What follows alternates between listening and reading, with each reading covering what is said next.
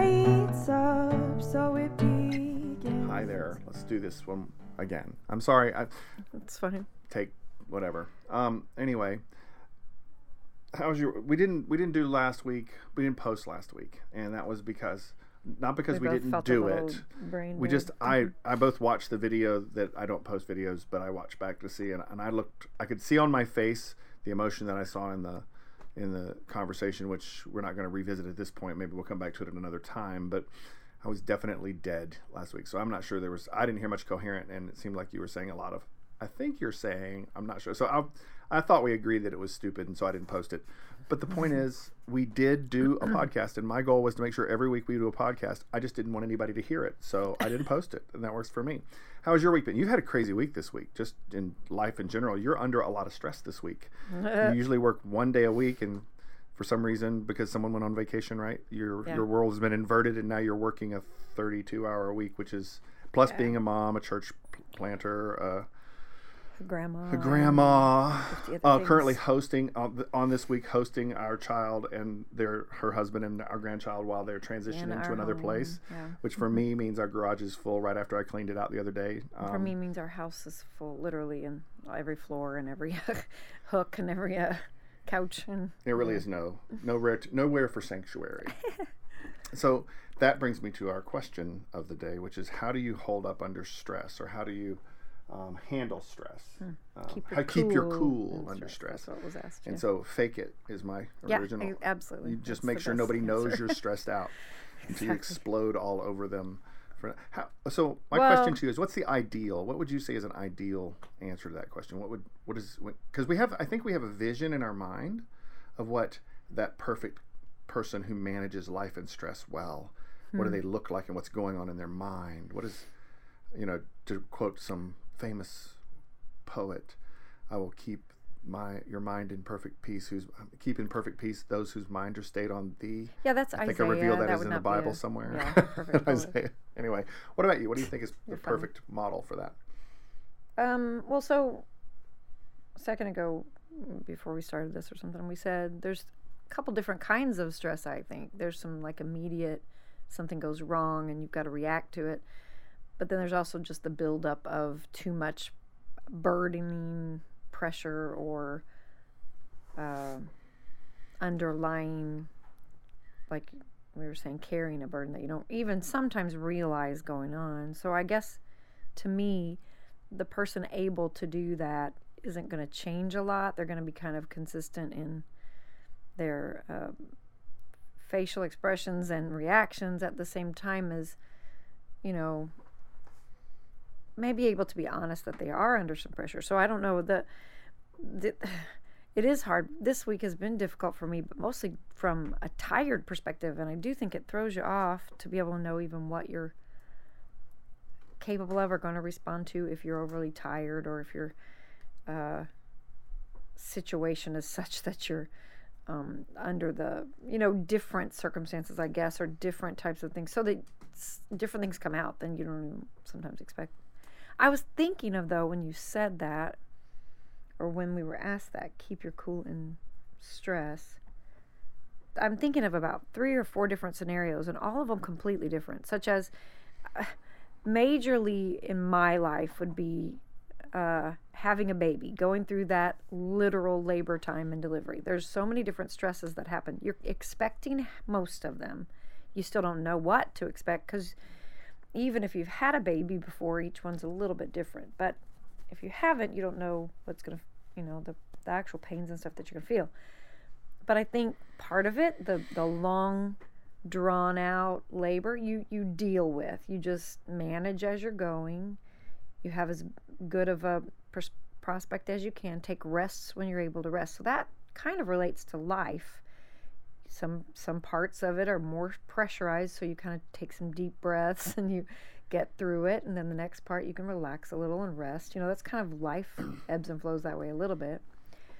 It's working itself up to, though, a great stress, which you can't anticipate how your body's going to respond, what's going to actually be. Is it going to be an emergency? Is it not? Is it going to be something I can mentally deal with or not? I remember kind of equating that as I was going through life, kind of like someone on running a marathon or running just a long run, even doesn't have to be marathon length.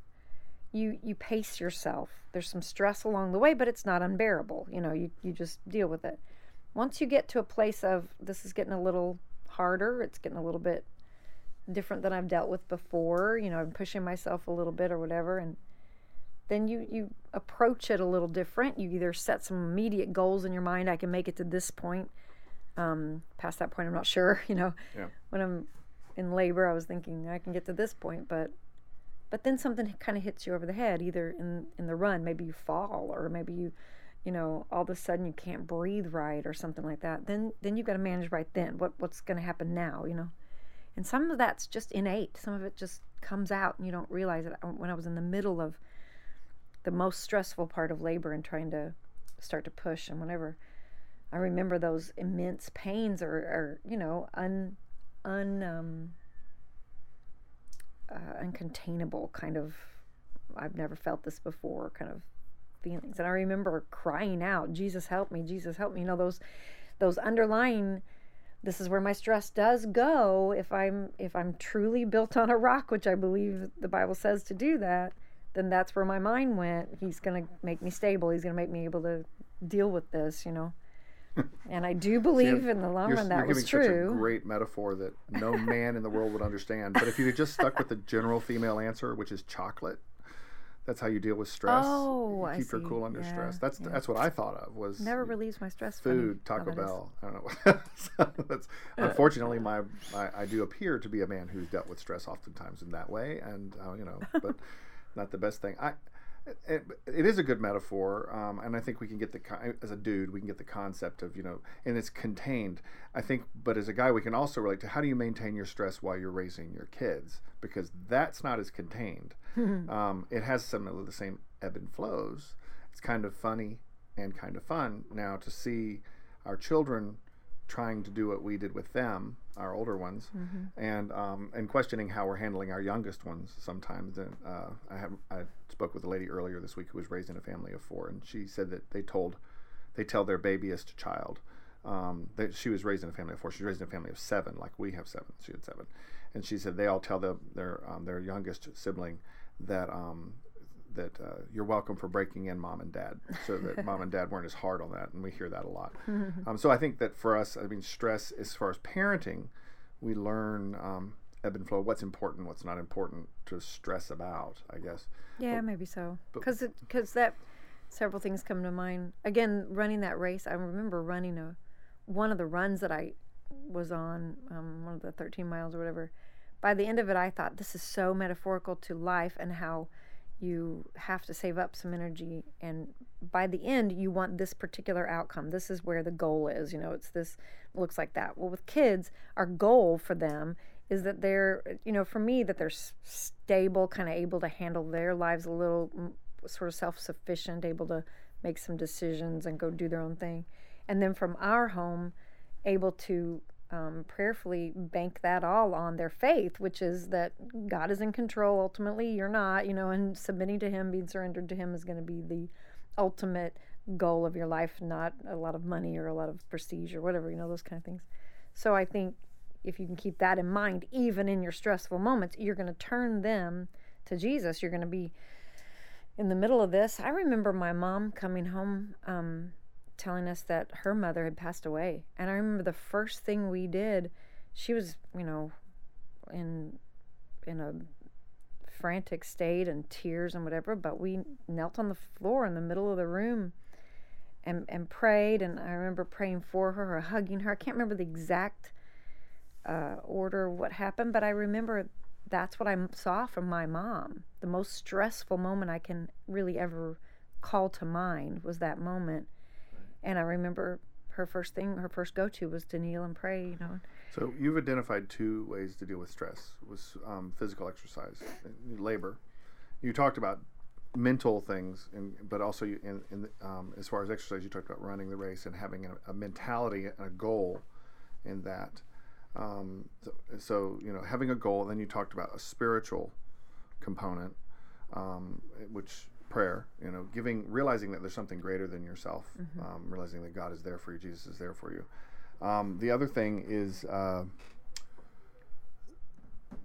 recognizing that I forgot I was going to go somewhere. I dropped a pen and my brain fell with it to the ground, so I have no idea where I was going with that. But those are specific things, but when earlier on you said there's different kinds of stress, and I thought to myself, well, that's true. We can't just assume that stress is bad. And when you talk about giving birth, that's a stress you're under that has a glorious result. Right, a good. Hopefully, always. Goal. Well, it's when you plan for kind of. Yeah, you're kind of You can't plan for all stress. Yeah. You can plan for it once you know it's happening, right? So it's okay. We're gonna have a baby. We got to get ready for this. And that's another thing. One of the ways to deal with stress. What I've been getting a lot of conviction about is discipline. A disciplined life leads to a less stressful life. And I hate that because unfortunately, as I start looking at anything from budgeting to how you eat or how you get up in the morning or go to bed at night, if you put structure in place and you live within the structure, you have less stress. Yeah.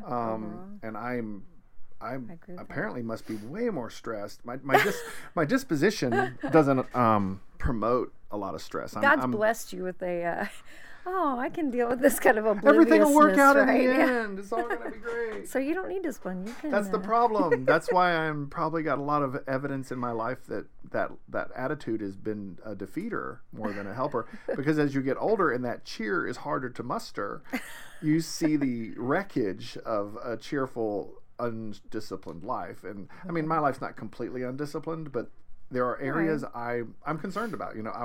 I watched this stupid thing last night, Tanya. And my biggest fear, I've always joked about the fact that if I'm in a zombie apocalypse, I'm going to be eaten because it takes me 5 minutes to get my knees underneath me once I stand up. So I've got to, even if it's a slow moving thing, right? Slow moving zombies are coming. Okay, I get out of the car, I got to stretch, wait a second while my knees start to feel better, and then I can start to walk, and I can move pretty quickly after that. So I watched this stupid thing on Netflix. Here's a free ad for Netflix called Black Summer. And it's basically a zombie apocalypse, but there's all fast-moving zombies, and they turn like that on a dime, and they start chasing you immediately. So I'm already dead. The movie's not even on, and I'm already dead. But there's a guy in it, and I finished it last night, speaking of lack of discipline. It's like 6 episodes or 7.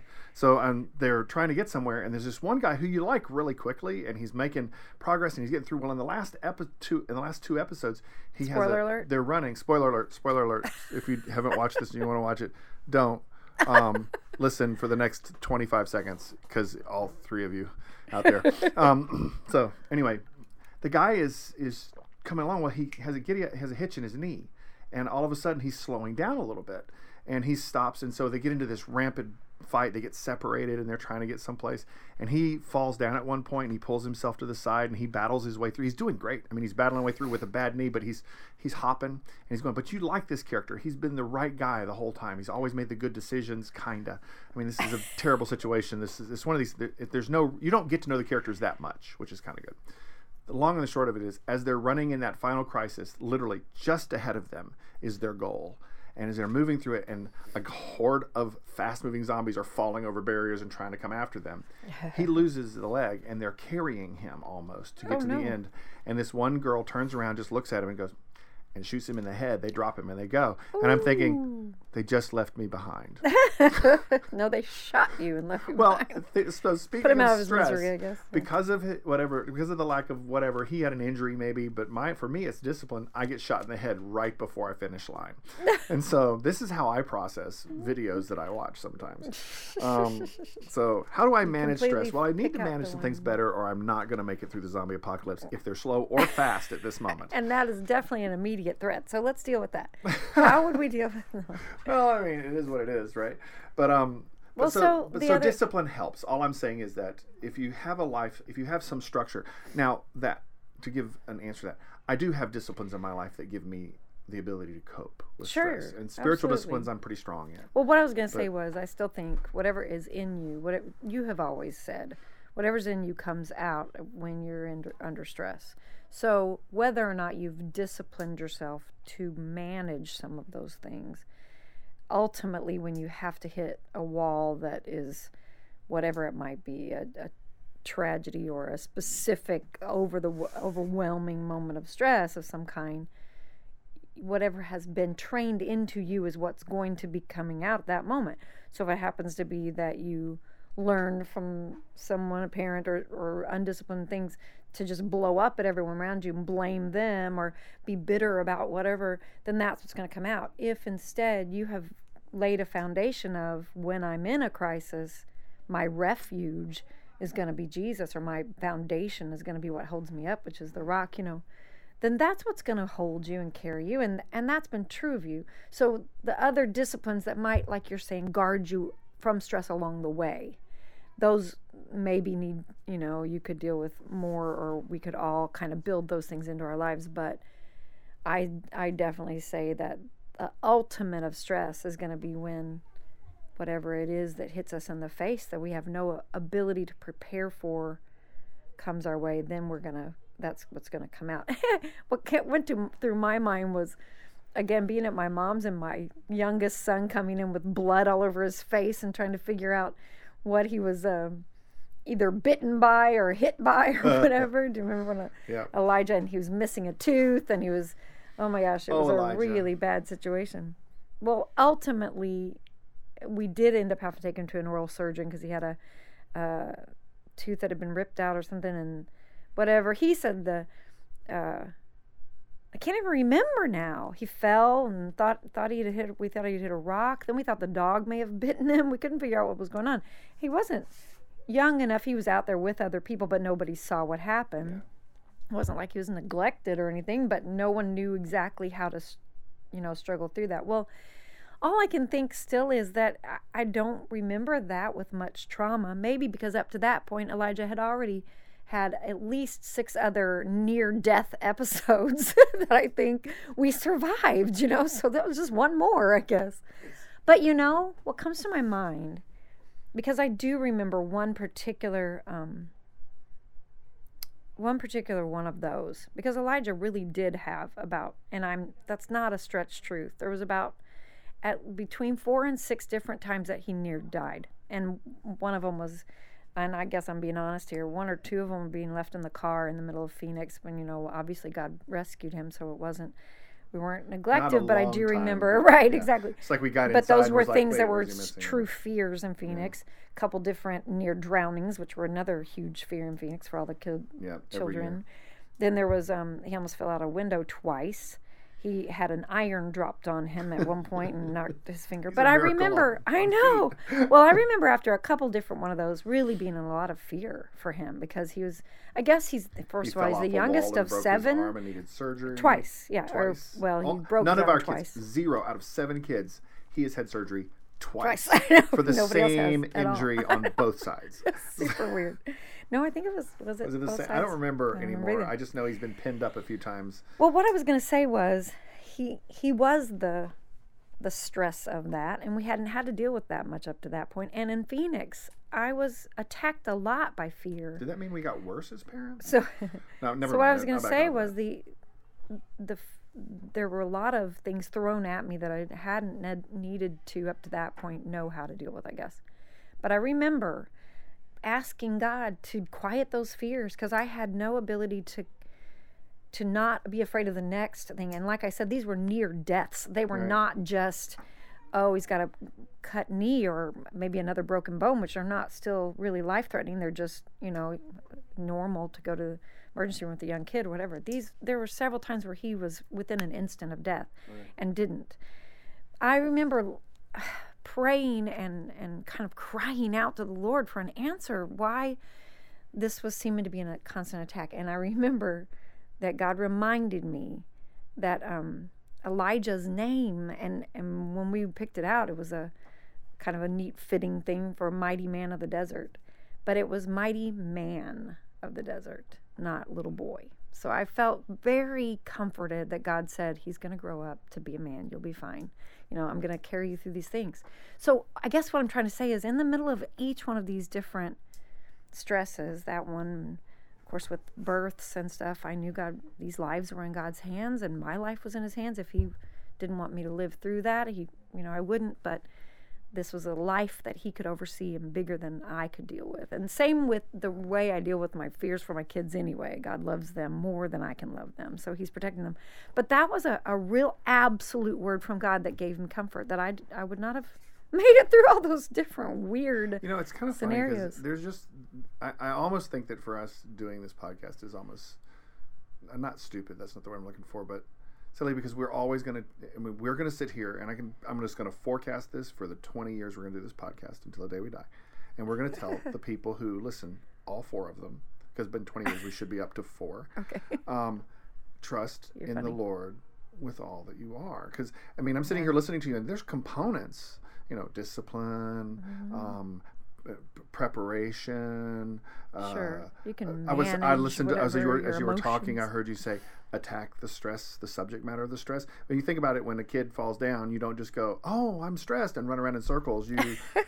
Because my stress this week was waking up to a bloody wall in my bedroom. Whoops, and when my daughter brought her grandchild over, and I was exhausted and I was asleep, and so my granddaughter was in the room with me, Rory was, and she was watching Paw Patrol on another ad. No spoiler alerts there. Just watch it 100 times. And while I was sleeping, she was cuddled up next to me, so it was good. And then apparently Ezra came over, and I was out cold, and Hannah just threw him in there with us, and I had no idea. And then I hear Rory. Then I hear her mother say, this is fog for me, right? I hear Rory, you're supposed to not let him open the door because he's safe in here watching TV with you. He got out, and he was in Mom's shower playing with her razors. I heard that. It registered a little bit, but I wasn't stressed because he was obviously okay because he was put in the room. So I didn't think much of it, right? And then I keep hearing Rory go, "Oh my gosh. Oh my gosh. Oh my gosh." I'm like, "Rory, what's going on? I guess I need to get up anyway." So I sat up on the end of the bed, and through a foggy haze, I look over, and on the door, I see these stripes running down. Then I start to get color. You know how when you first wake up, everything's kind of black and white for a second? So a field of color comes in, and all of a sudden I'm going, it looks like a scene from The Shining. There's blood on the wall. There's blood on the door, but it's all short. It's all below our bathrobes and stuff. And I'm going, and then the razor blade hit me in the head. I'm like, wait, Eek. Rory, where's Ezra? And Ezra's, now I process the rest of what Rory's saying. Oh my gosh, Ezra, stop bleeding. And so I should have been stressed. Way off subject. Forgive this ADHD moment, but it's a funny story. So I say, "Hannah," and she comes running in, and so that what they did next was Rory was young and 3, so she's like, "Stop bleeding, stop." So I think a lot of us sometimes are running around going, "Stop being stressed, stop being stressed." Instead, just clean up his finger. He had a cut on the end of his finger, and fingers bleed crazy. Yeah. The stupid thing was he wasn't stressed about it the whole time. Where he's like just going around going, "I'm just hanging out. Look, finger painting." And, I mean, he's a boy, so I guess a hole in his finger is no big deal. He didn't bleed out, so through his finger, that'd be kind of hard to do. But anyway, I think it's interesting because just like that story, Rory's just running around trying to get it to stop and going, "Oh my gosh, oh my gosh." Instead, so one of the subjects I heard you talk about too was, when Elijah fell down, those kinds of things, we addressed the issue. Right. And it resolved the stress. We weren't stressed. Okay, so tooth knocked out. Oh, that stinks. He doesn't get to have teeth until he's, what is he? He's 13, 14, 15 now. So he's got teeth now. But so I hear those things, and I guess what's funny to me is, but still in the course of that conversation, I'm totally identifying you because you're going, "But Jesus." But in my, I'm aware that God's got my kids. I'm aware that I'm a steward of my kids, and we can create stress around that too, right? We can go, "Oh, I got to steward God's children, right? I got to steward God's money." Sure, we do. But we are all stupid people who make stupid mistakes now and again. And so we're not going to be perfect stewards, and we got to give grace to that and understand God's bigger than all that. So that's going to always be our answer. God is the answer. Hannah and I were talking about that this week, and if we take on that, we can only be responsible with the best we've got from our perspective. Right. But there's always times that are out of our control, out of our hands. And if we take that all on our shoulders, even for raising our kids or for doing whatever, obviously it's too big of a burden to bear. And you have to stop somewhere and say, this is where I'm limited and this is where God takes over. My mom taught us a very valuable scripture, and I think it applies to just about absolutely everything you could ever need to use in your life, and that's Proverbs 3, 5, and 6, when you trust in the Lord with all your heart and don't lean on your own understanding of anything, of any situation, of any stress. And in all your ways acknowledge Him, and He's going to direct your path. He's going to, lay that out ahead of you. If you're giving God the credit for things, then then obviously he's involved in your life. He's leading you. He's directing you. And you're looking to him. So no matter what you find yourself in, don't trust in yourself. Trust in the Lord with all your heart. And then watch for him to work. So even in these moments, like I'm saying, you can't know what stress is going to come against you. But in these moments where you can kind of cognitively take a step back, like you said, do some practical things, as well as find out what is it that you're relying on? What is it that where your go-to is? If you don't have that, you are going to melt, whatever, fall apart, have a psychotic episode, I don't know, because you have nothing that undergirds you. The Bible talks about building a house. If you build it on a sandy sort of foundation, so picture yourself, we've gone to the beach and built sandcastles, and as soon as the water comes up and whatever, that's completely different structure now. Maybe it has structure at all. Maybe it doesn't have anything because it sinks out from under it, and it also falls apart on the outside and whatever. But definitely underneath it pulls out all of the strength, so it has nothing to go for. You have to rebuild the whole thing. If you instead build a house that's on a solid rock, and there are many we know about that, actual good foundation material is solid rock. That house, even if it's built with wood or things that will decay, it's going to stand. The structure underneath is going to remain, and it's going to stay strong. So the Bible's really clear that would be Jesus. That would be the foundation of wisdom that the Bible has to offer, the foundation of trusting God, not yourself, the foundation of believing that God is bigger and in control more than you ever can have control. Those things are, I just don't know how to live otherwise myself. And I guess because I've always understood that from a foundation of a home that taught me that, that's where I fall. And when I do, he's never let me down. The Bible's clear that he's faithful, and even when I can't be faithful, and that's been true. That's what I've lived. It's what I've experienced. And that's what so back to what you pass on to your children, or how you teach them to deal with their own children. I have no other words other than that, because there are so many things we've dealt with, ups and downs of life, that I would not send them to a anger management course. I would say, here's a place where anger's not the best. Can you turn this over? Man, that's a whole other subject. Sure it is. It just hit me. Anger management. The tools that we get in this life. And believe me, we probably need that help, right? Because I don't handle my anger all that way. I'm going to do what we do, and let's bring it back to Scripture. What does the Bible say? Take every thought captive. What the heck is an anger management class except for identify things that are triggering you? Yeah, right. Take captive your thought. Figure out what it is. The message of others is replace it with a different thought. Well, in non-religious circles, that could be, I like French toast, and that calms you down. I don't know why that came to mind. I'm not a big French toast fan. I like pineapples. That's better for me. Pineapple upside down cake. Let's just be straightforward when we talk about lack of self-discipline. People use pineapple all the time. Do not put a pineapple upside down cake in front of me and a fork. So anyway, but it's a trigger. But the point is that we subject it to a greater power. And I mean, this is what I've been dealing with just personally, is in those moments when I'm losing control of my thought, or I'm letting my thoughts travel down a path that's destructive, that creates stress for me ultimately, either after I finish that process or before, rather than taking a hold of it and subjecting it to a greater authority in Christ, then I wind up not cool under stress. I lose my cool. I lose my sense of self. I lose my sense of confidence. I mean, when we lose ourselves in stress, when we lose our cool, we lose our stability. That's when it expresses itself in lots of ways: depression, anger, anxiety, or just being an unsettled, difficult person. Sometimes you said something earlier. I don't remember what it was. You can see it on someone's face, facial expression. Yeah. That person always looks terribly angry, or upset, or worried, or stressed. Anyway, I don't know where I'm going with all that. But it's that's right. Well, I was thinking about what occurred to me was the reference in Scripture of, I think it's Hebrews 12, of discipline, having been trained by it. I was gonna look that up. I think it's Hebrews 12. 12:1, Hebrews 12, yeah, like verse 11 or something like that, I think.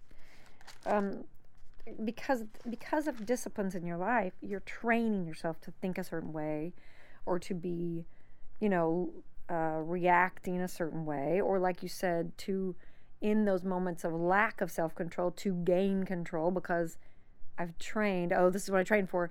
Again, back to running.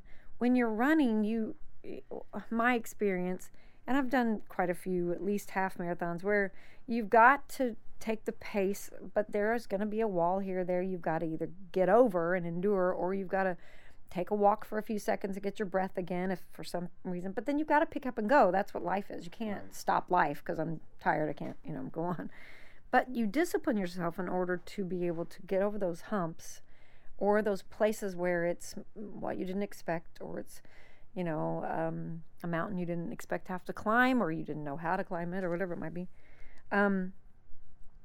It's for discipline you've had to endure, for God is treating you as sons. But then later on, for the moment of discipline seems painful rather than pleasant, but later it yields the peaceful fruit of righteousness to those who've been trained by it. So all that discipline seems like it brings its own pain and stress. Right. But like you just said, it's a type of stress that we at the moment kind of choose. We choose to take our mind or the thought captive, or we choose, because in the moments we can't choose, because for whatever reason it's literally hit us in the face, we'll automatically choose. It'll be our default reaction would be it'll say, be our reaction. God's got this. Right, exactly. I think that's what I'm saying by why labor was the best example to me, because having been a woman and been in that situation, it's out of your control. It feels very out of your control. Your body's just doing something crazy and there's nothing you can do about it. At the same time of knowing that it has to happen, you cannot anticipate what those, things that are going to do in your body and how you're going to respond to them.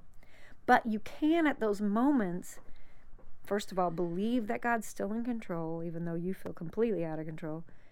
Number 2, believe that in this sense, this is a natural process. God built this into our female bodies to be able to do it.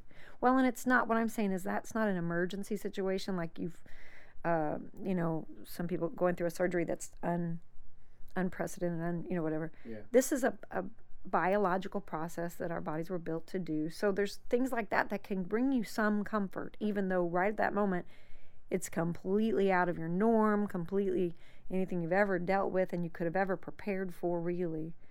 But to have that sense that God is still present, He's still in charge, He's still really overseeing this, and in reality, in that sense, ordained it, we're going to get through this. And again, there are fears, there are realistic fears. There's fears that have hit you from unknowns, but there are also fears that have been talked into you from other people's situations and experiences, circumstances that don't apply, and they shouldn't. You should be able to kind of take those thoughts captive and whatever. So you remember you've talked about delivering Aaliyah and how right before that you had all those. Well, I think you alluded to it in one other podcast, how you had that emergency, or you were watching a TV show ER, that had and I don't think we talked about it in the podcast. I think we just talked about it recently, but we were watching ER, and it was an episode where eclampsia killed the woman, and they showed like a similar TV, setting. They actually showed the baby's head crowning, which I had seen before because Aaliyah wasn't our first child, but I was refreshed on what that looked like at that moment. And you said the baby's coming, and there was no one there to deliver the kid.